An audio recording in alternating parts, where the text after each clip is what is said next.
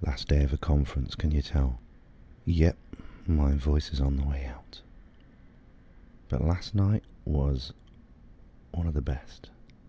I got to catch up with some old friends. We'd had a couple of drinks.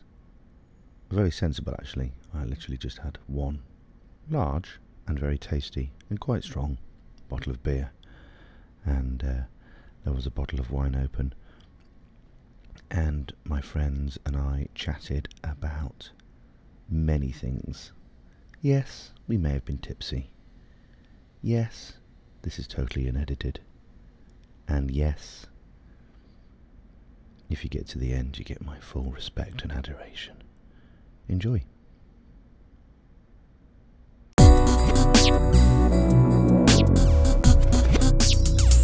Documentally.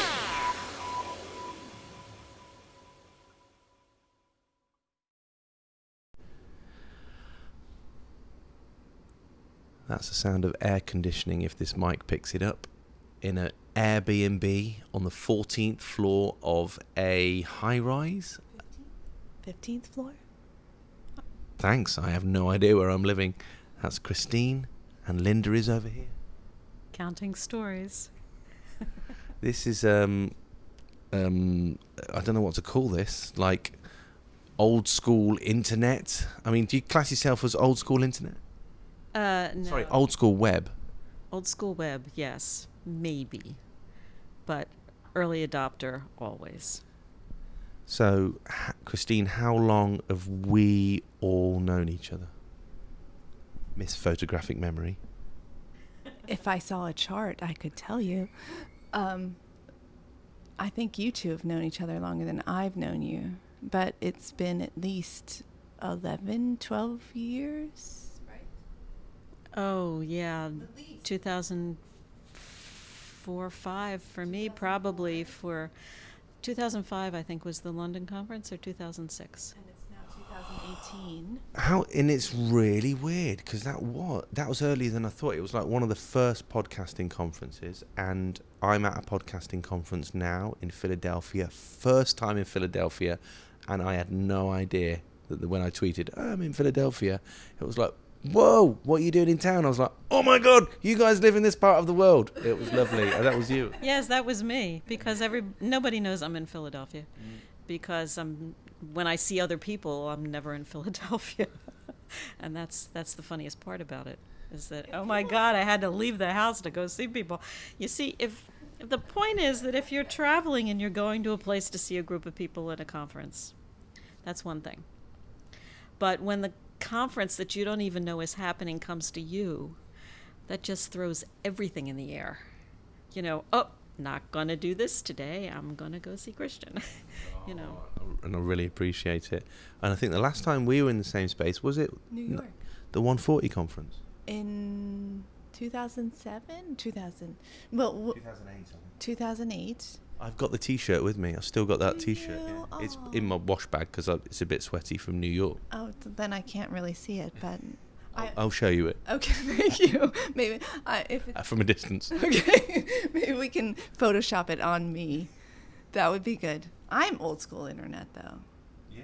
Yeah, The internet was 1970. I understand that, but Because you're old school. we had a computer in my house in 1979 Wow. when I was very small, and we had a because my brother was a programmer. You know, he was like a little hacker guy, and he had a phone that actually sat on the modem. You know, like old school. Yeah. Yeah. So I grew up over his shoulder watching him program in BASIC. And when he was 15, he sold back a version of an Atari game back to Atari.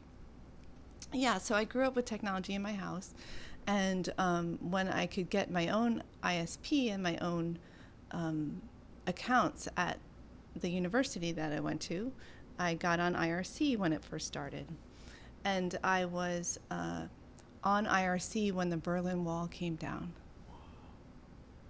I can't even talk about it without welling up, because I was talking to German students who were there, and they're like, you can't imagine, like, it's amazing. And I was just there with them, and it was incredible. So I'm an early internet, not as early as some people that I've worked with and known and loved in my life. But yeah, so I remember when the web started, and I thought, here we go.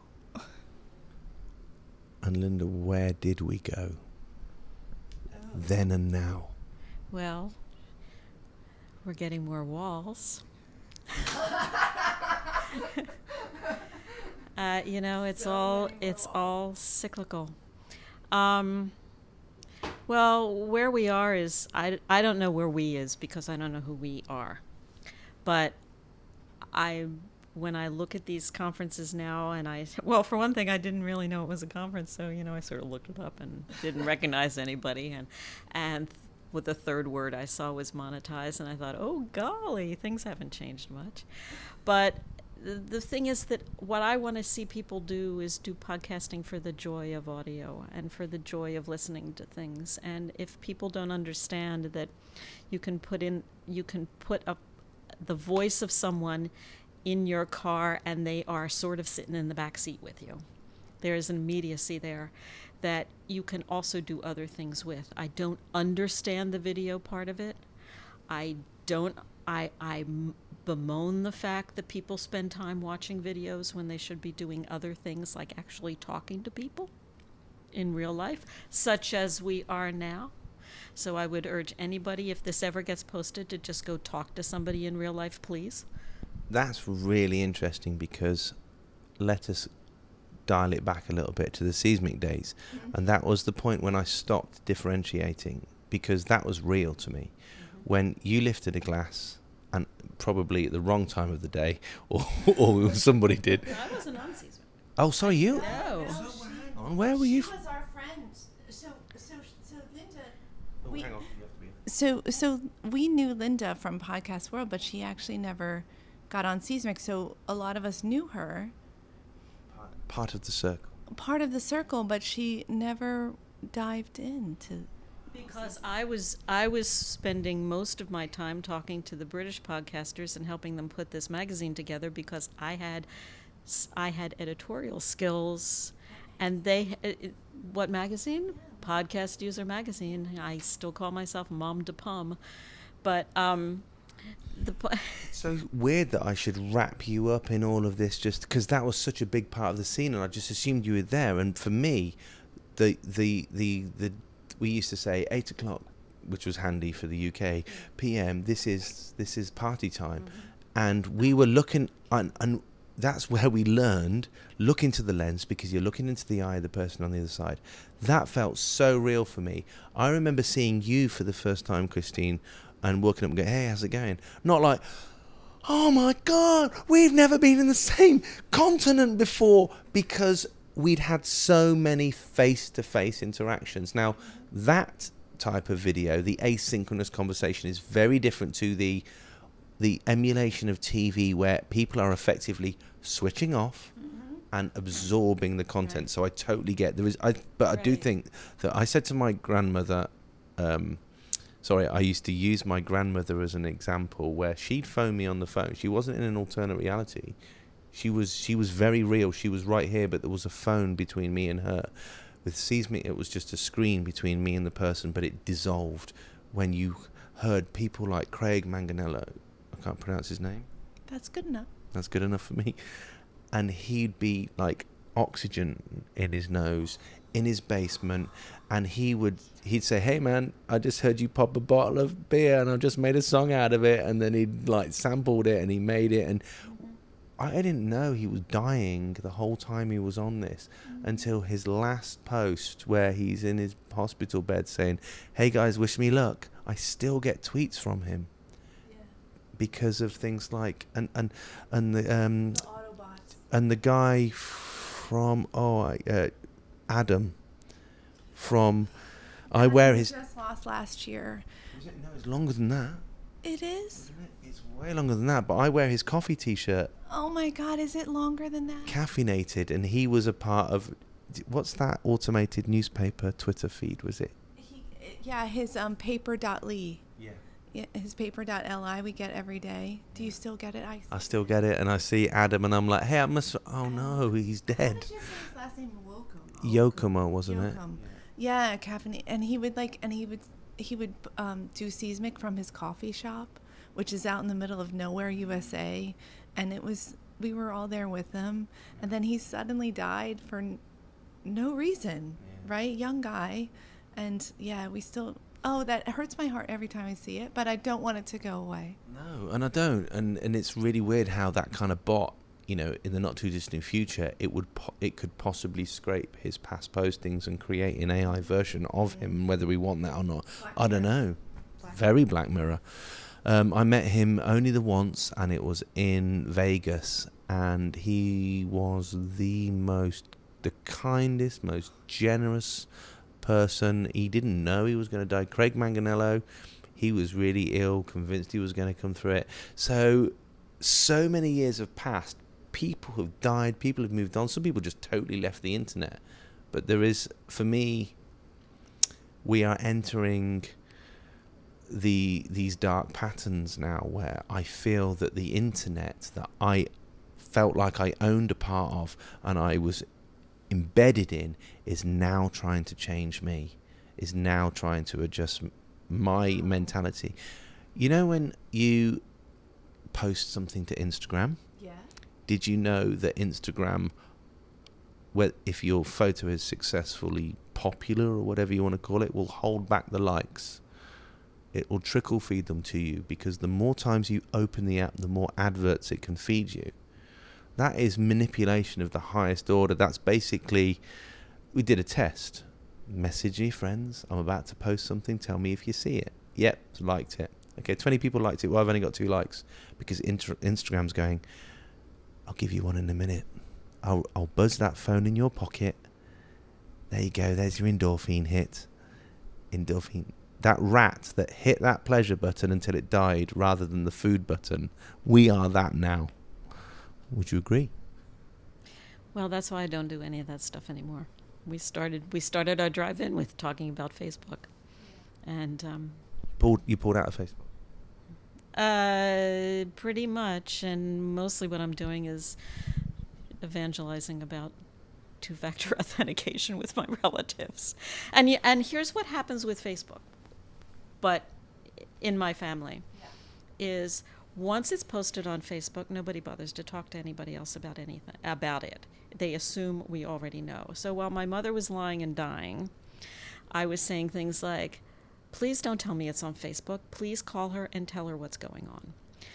That's what I mean. We have to keep talking to each other. And I'm so glad I came here tonight, because I could have sat home and said, oh, it's going to be a thunderstorm, and I don't want to go anywhere by myself. And the alarms may go off, and the dog may go crazy, and the lights may go off, and whatever. Well, tough, because Pika will tell me whether my house is out of juice. But anyway, you have to see the people. You have to interact with the people.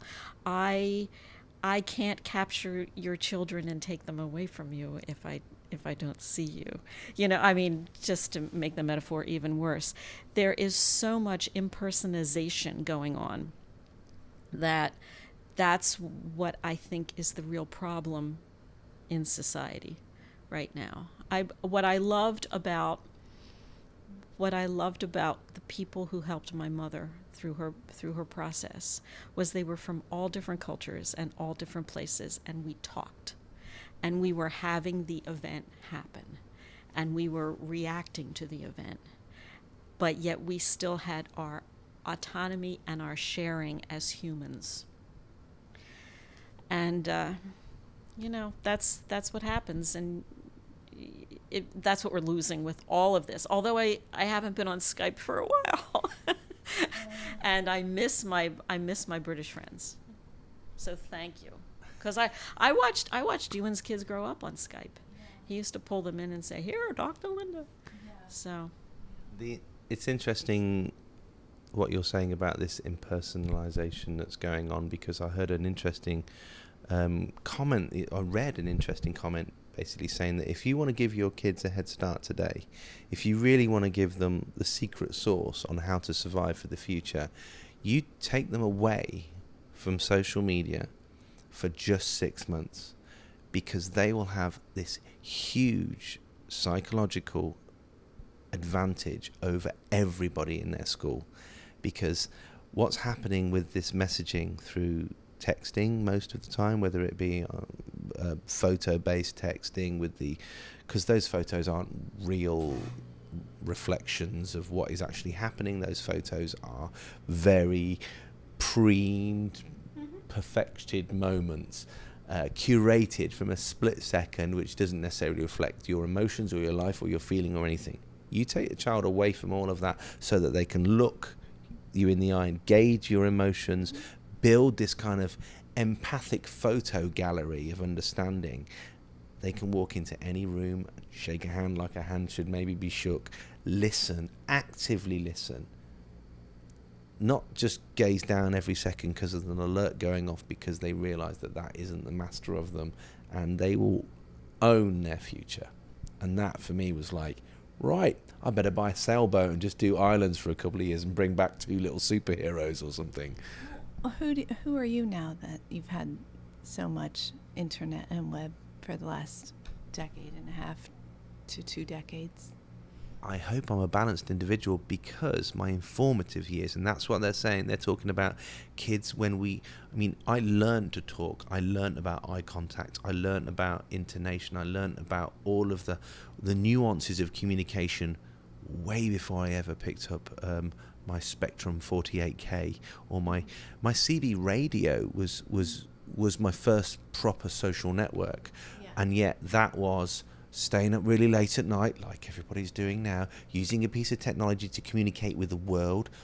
Nearly got in trouble for stealing a scaffold pole from school because I wanted to reach international conversations, hacking the equipment so that I could get further, and yet you had to hang on someone's word. These were phone calls, really, like asynchronous phone calls. We had a CB in 1976. Yeah, it was pretty fun, actually. I had it way after that. You are an early adopter of CB as well. Well, that was my mother, actually. Yeah, so because I was quite small. I was going to say, you don't look that old. I'm older than I look, but no, I do remember it, and the communications were much like ham radio. It was okay to speak to strangers. Yeah. When you I've met a few of those people who're still on the CB now, and I'm like, there's no way I'd let them talk to children. Some of them. We had people visit our house. We would host people that were going through, mostly truckers. For eyeballs, we used to call them eyeballs. What's if you arrange an eyeball when you're face to face with somebody from the CB. Oh, I don't remember all the terms, but they would come and sleep on the floor or like on the couch, and because they're taking a truck through America, Yeah, so because we were stationary, right, and they were moving. So I even remember, I'm not going to say it, but I even remember my mother's handle. Yeah, so like she was really into having the CB, and those were her people. And I saw at a very early age that you use technology to find your people, because sometimes when you're in a situation, you're not necessarily surrounded by the people that share your values or your goals or your dreams. It was an interesting democratization of the voice. Like suddenly anybody could be a radio presenter. And radio a big part of your life?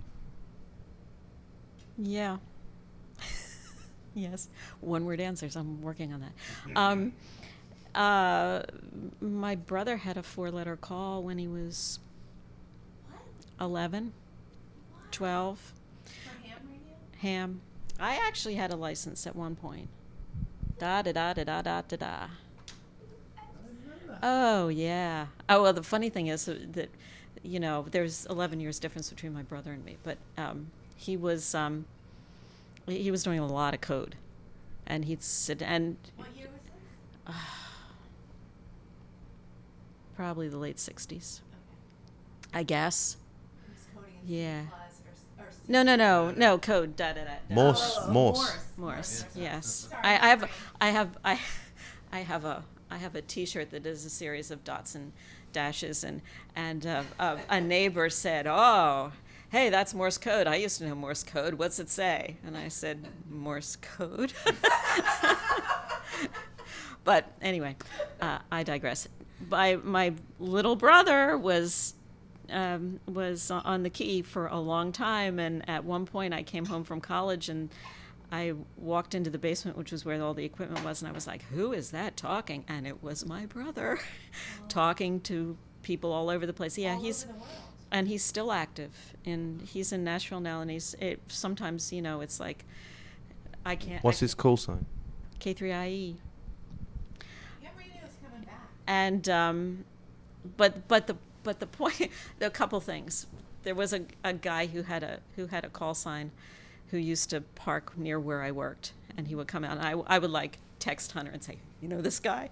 But no, he does stuff, and every time he moves, he builds his own antennas and talks to the neighbors and takes them cookies and things like that, or filters. I'm going to repeat myself because if you read the newsletter, 1,000 hobbies in one.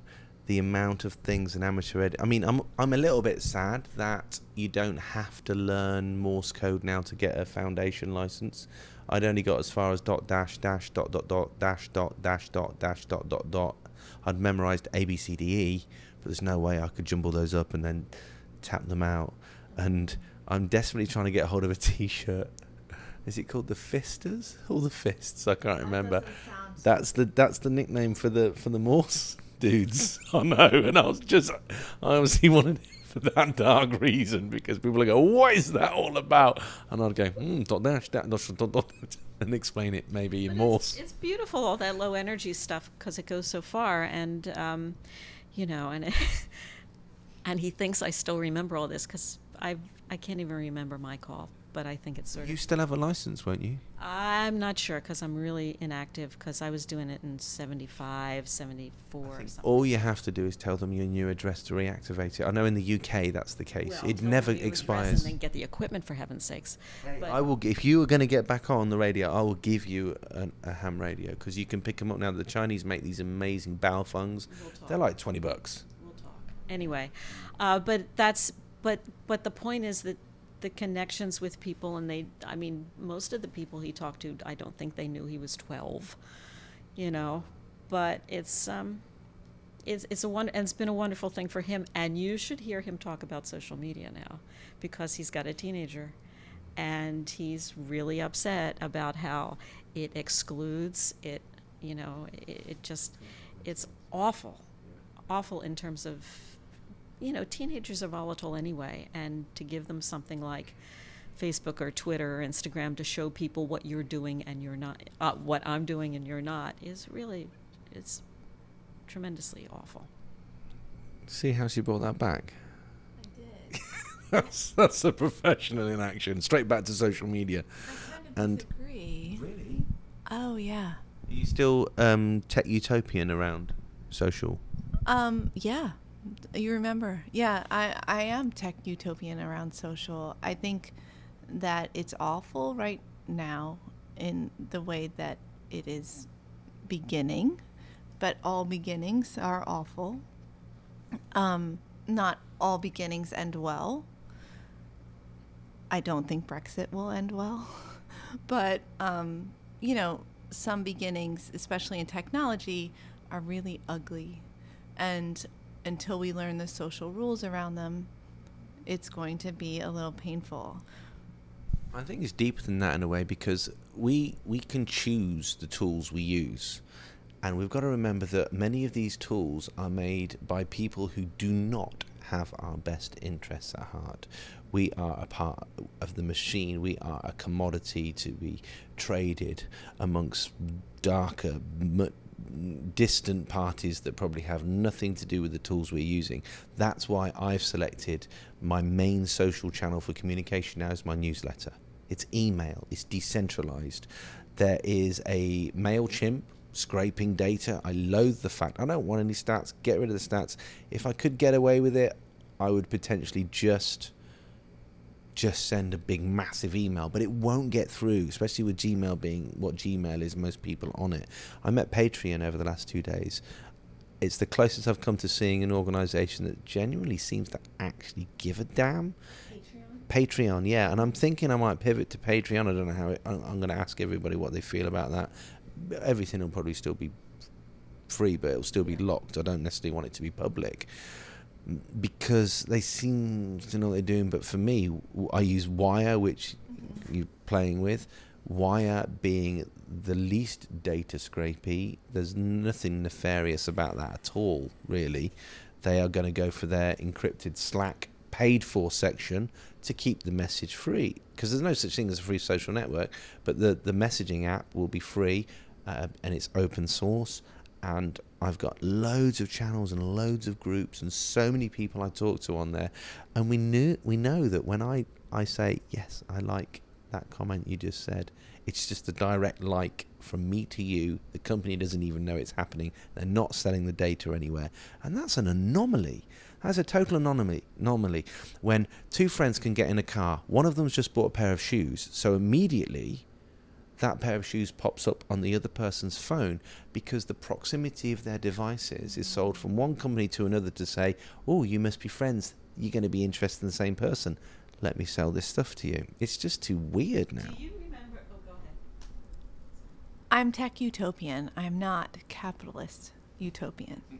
There's a difference between those two things. Okay? So like my mother, who was in a bad marriage and had 3 kids and was alone in an apartment, she felt that the CB connected her to her country folk. I'm happy that she had that technology. But that's a good tool. I'm not saying, I the mean, tool- I love the technology. Don't like the dark people behind, the dark corporations behind some of these. When the people rise up and they realize that they are being tracked so as to sell them, to separate them from their money, then And they throw their sneakers at everyone. Yes. They do sneakersage. What would it be? then we'll see a difference. It's like public libraries. Like, they exist. Think about how just subversive public libraries are. And they are real, and they're here forever. Yes, let's hope. Let's make sure that they're here forever, because information like that should be easily accessible. Think about what we talk about, easily accessible information in the internet. We are going to figure this out. We're going to figure this out. And I'm not worried about my kids in social media. I have 2 children. I did not monitor their usage of social media. Instead, I talk to them constantly about human relationships. Granted, I have a background in psychology, so I'm more equipped than the average parent to talk about human relationships. But I talked about human relationships. I didn't talk about the technology. And I said, how does that statement come out to another person when they can't see your face? Don't ask me for an ice cream when I'm looking like this. like learn the difference between tone and intent and, grammatical errors. There's so many different things, and they need these skills to go on. I would never take my kids out of their environments for 6 months. No, I would never do that, because they need these skills. They need to learn them early. This is a language. But they're being trained by these devices as well. No, they're being trained by me. Oh, I think part of the training is also to make them very much aware of what's around them. And I think because I got into this as a more mature person, I saw immediately on Gmail when the first podcasting stuff started. and people were sending letters back and forth and sort of complaining about certain personalities in the field. And I was getting these emails about certain podcasting people, and I noticed along the strip on the side, remember the strip on the side, I was getting all this stuff about, buying Indian food. Really? And, well, you're going to have to work it out, because you're both looking blankly at me. But there were lots of things about, there were lots of spices and curries and stuff like that, and whatever, and it was all coming in my Gmail account. And I thought it was really funny, because one of the people who started a monetization of podcasting had a name that was very much like a popular spice in Indian food, and and I couldn't figure out why people were interested and why I would be interested in this. I mean, I like rice, but but that was back in the mid 2000s or in the aughts. But that's what was happening, and I see it even now with people tend to believe everything that they see on the internet, whether they say they do or not, because I swear something goes in and the brain clicks. But you have to be constantly aware of this and constantly sort of on guard for what you're saying or what you're doing or what you're actually seeing, and how to transcribe that best in your own mind as to what it's actually trying to do. But if you take the technology away, how are they going to learn these skills? They're going to be... You don't take it's no. I mean, and even if you did take the technology away, the technology is meant to serve us in the way that would make communication easier. Communication is not changing. All I'm doing is delivering sentiment and feeling and emotion and context and information from one place to another. Whether I'm doing it through a text message, whether I'm doing it through this microphone, whether I'm doing it into the lens. Now, the computer is meant to help me do that. At the moment, the channels, Facebook, they're probably not using that because they're probably using Snapchat and Insta. Apparently, you can't say Instagram; you have to say Insta. And those places are not conduits without activities happening within those conduits. There's an insidiousness to them. What a good word. I like insidiousness. And that's what you have to be aware of constantly. And just as much as when you and I talk in real life, there might be some insidiousness of some sort, because I don't know why. But you can read a person, and it's harder and harder to read a person online. It is harder and harder to read a person online, and yet when we're living the kids know they're very skilled.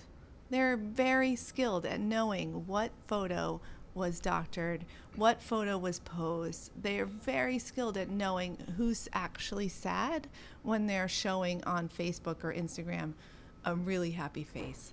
They're so good at this. It's amazing.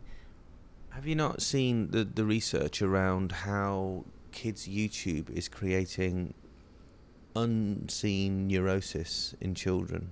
This hasn't happened in this way before. There's always been neurosis in children.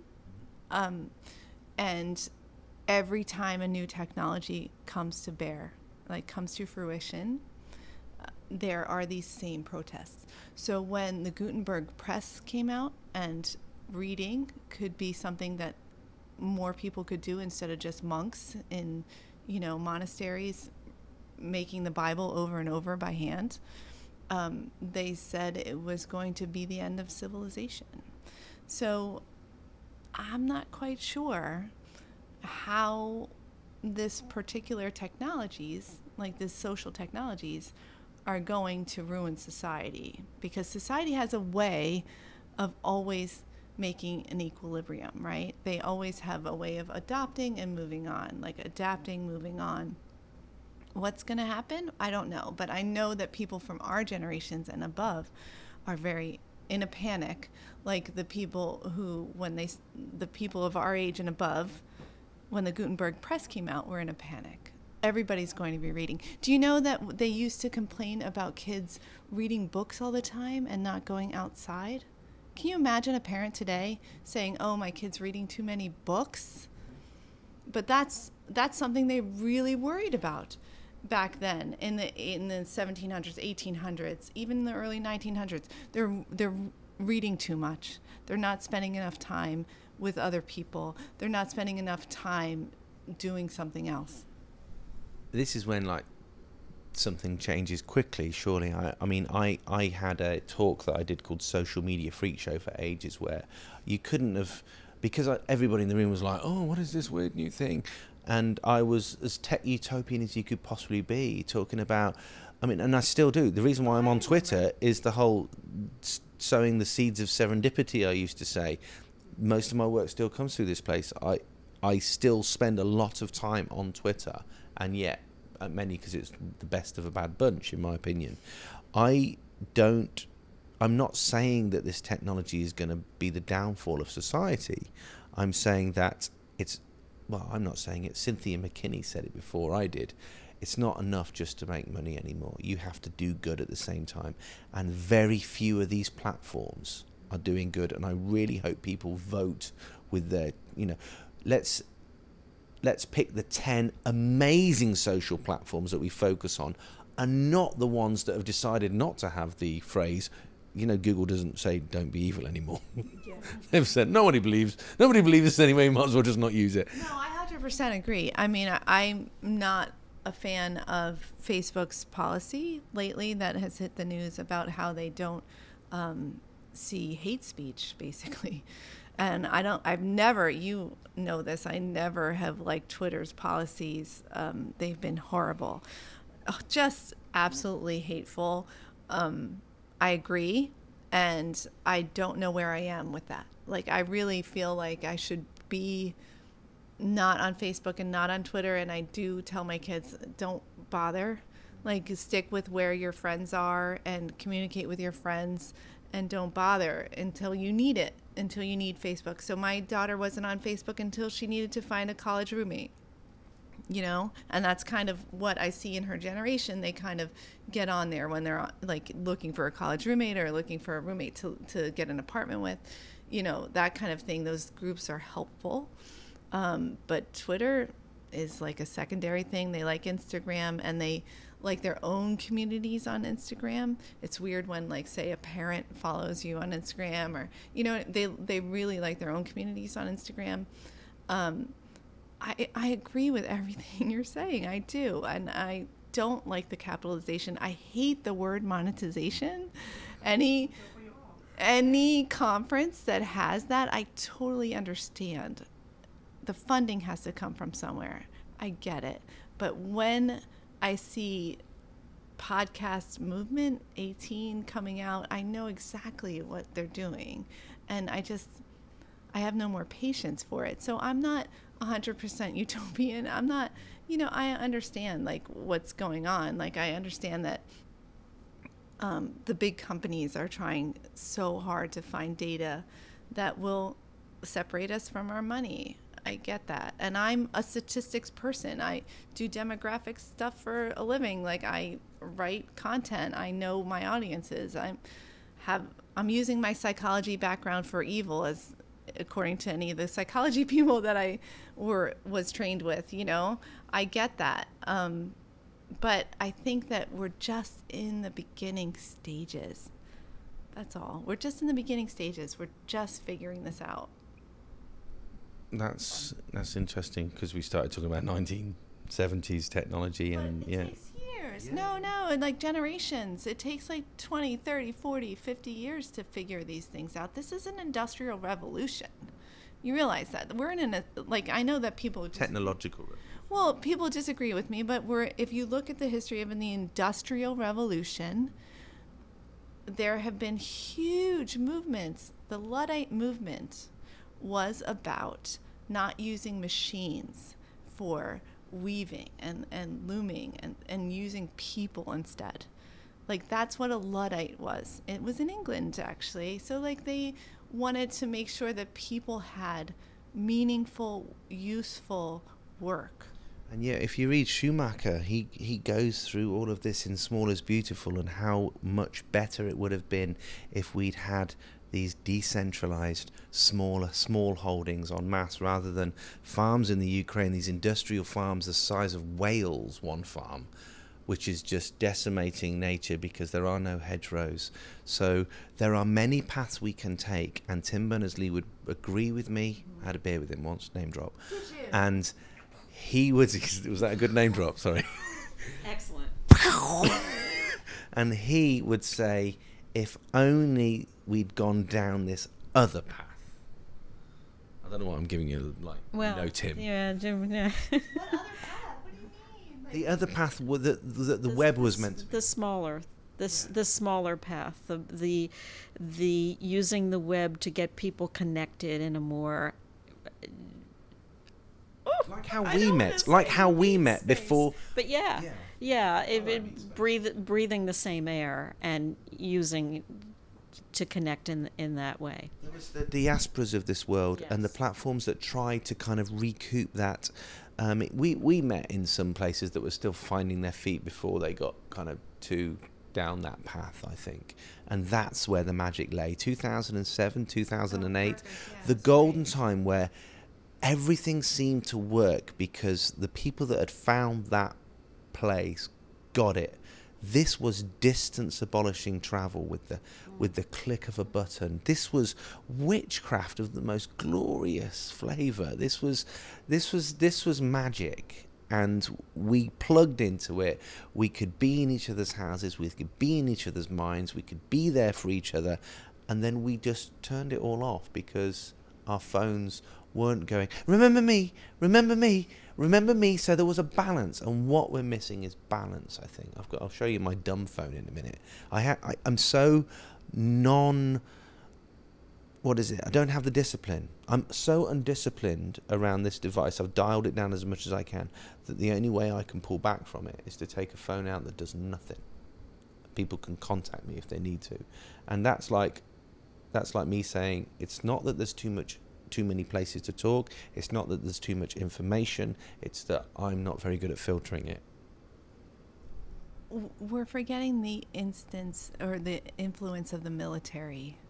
So you realize the internet actually got their funding from the military, just like intelligence tests were funded by the military because they wanted to know how to separate the people who could be officers from the people who were never going to be leaders, right? That's how the intelligence, the IQ test that we all know and love, the Stanford Binet, was funded by the military. So, and the internet, that a lot of universities in California, they started it just like, oh, let's connect our computers. It seems fun. We can do it over the phone lines. The military. ARPANET. ARPANET. The military found it, and they funded more and more research and found it.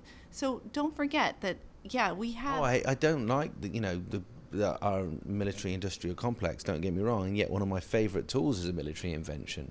Tor was designed because the internet was so invasive, they had to create the onion router so that their agents could talk to each other anonymized, and the only way that it would work is if everybody had access to this and there were more nodes. And I love that kind of happy accident. Whether or not Tor is anonymous, still we don't know. I'm not totally convinced because who's running the nodes, but I'll still use it. Yeah, no, I still use it, definitely. My kids call it the dark web. Why do you have the dark web on your computer, Mom? I'm like, Tor? Really?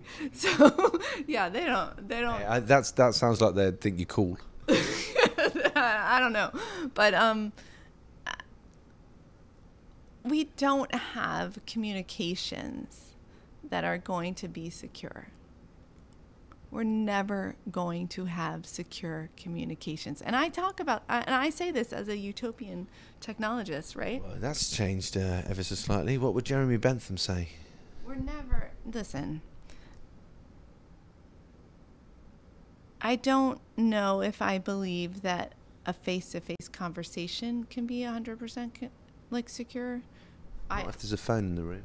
Well, let's just say There's no bugs. There's no phones. There's no surveillance in the room. That's a conversation. But you still have human brains to talk about, right? So, like, you're going to hear this conversation differently than I hear this conversation. Linda's going to interpret it a lot differently than I might interpret it. You know, there's all sorts of things going into this, you know. Well, wait a minute. But you can talk about that too, and also say let's layer society over it. There's gossip, there's hearsay, there's it's a great story. Thank you for that. There's name dropping, there's all that sort of thing. And but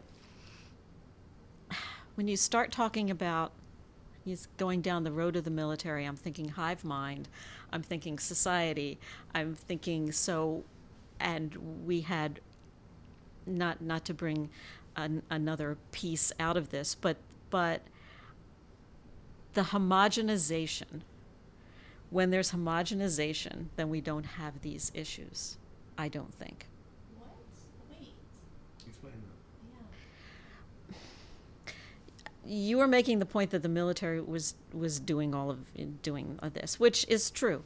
But the point, I guess what I'm trying to say is not very coherent right now, obviously, but Because he's the only one not drinking. exactly. But I'm just sort of sleeping. But let's think about, was that a negative thing or a positive thing? When you talk about these large groups of people creating things, it's just creating another large group of people, which is the quote social media group people. Not the group as named, but this whole thing.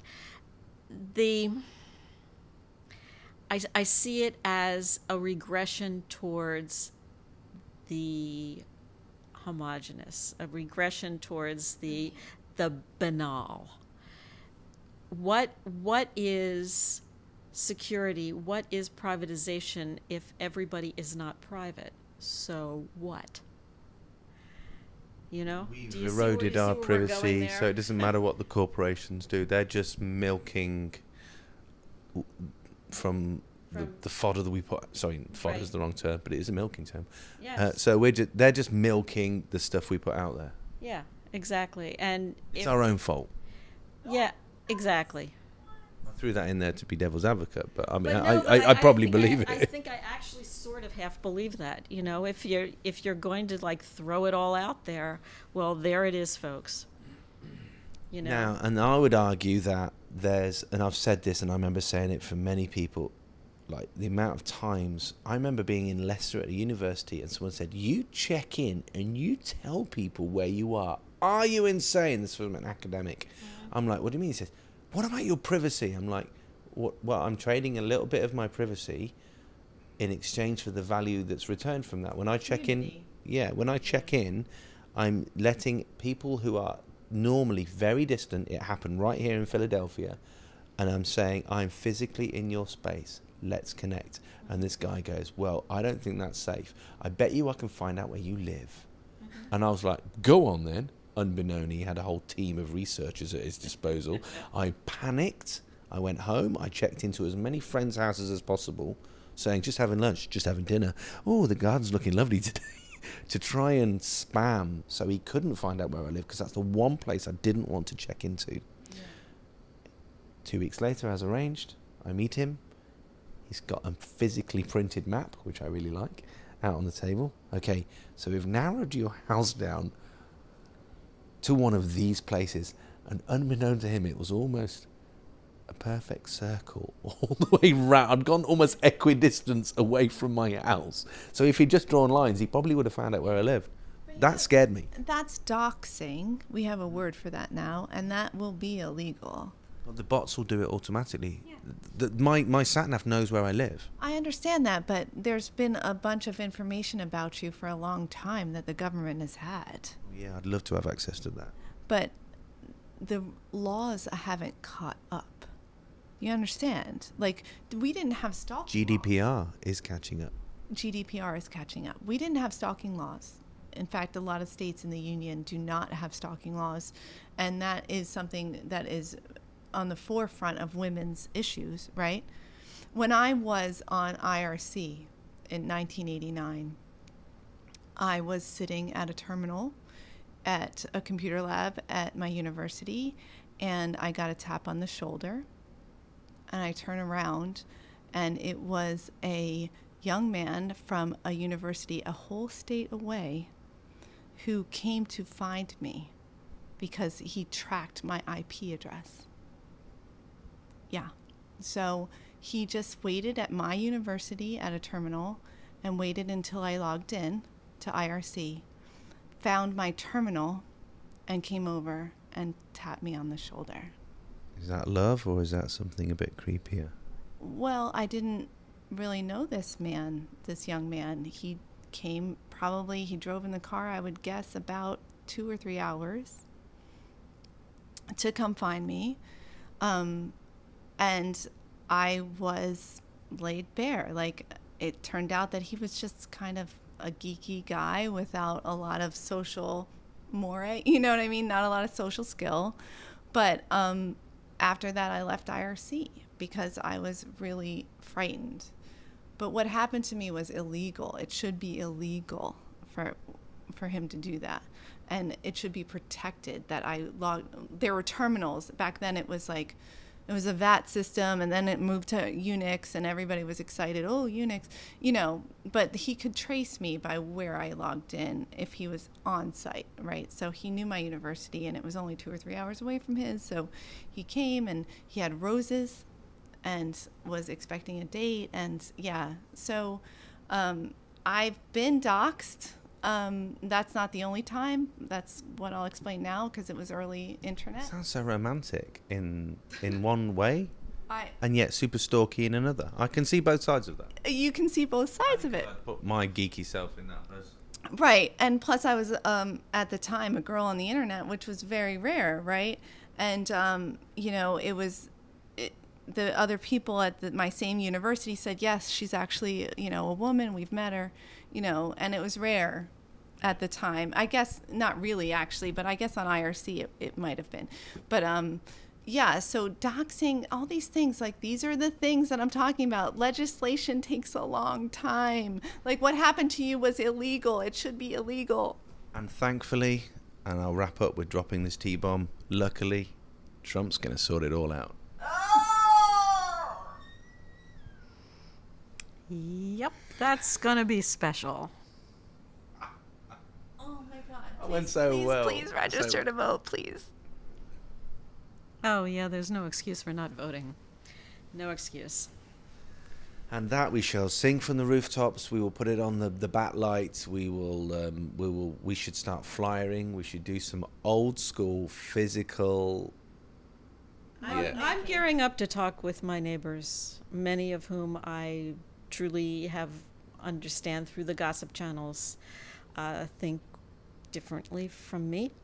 And I'm just, everybody I see when I'm walking the dog, friends, whatever, and I say, and by the way, are you registered to vote? It's not that hard to do. And maybe I'll branch out into stores to ask people, like Checkers and whatever. But we've all got a responsibility to get people to start thinking about that. We have to start thinking about communication laws. Very, very important.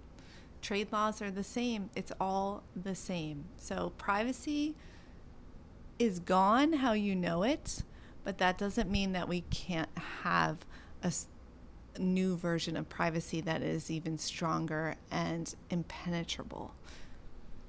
Well, it's so wonderful to be in the same physical space as you guys. If you need me, I'll be in the woods under the solar panels with my ham radio, and we can maybe communicate that way. That's very open, but I know it's open, and I know anybody can hear it. But if you visit, I guarantee all electronics will be in a Faraday cage. We'll get a fire going. We'll crack open a few bottles, and it'll just be us and the spy satellites. I was hoping we get a pass tonight because I've been watching the ISS, but it's a little gray. Give me a sign-off name where people can connect the voice with an online space. I guess the best and only one so far is L.E. Mills at Twitter. at Purple Car or Christine Cavalier. Just Google me, or purplecar.net. And at Documentally on Twitter. What's the date today? The 25th of July, 2018. 25th of July 2018. This is currently 53 minutes long. If you're listening to the 20-minute version, it means I've spent 18 months editing it. So, welcome, future people. How's the internet where you are? Cheerio. Bye. Bye-bye.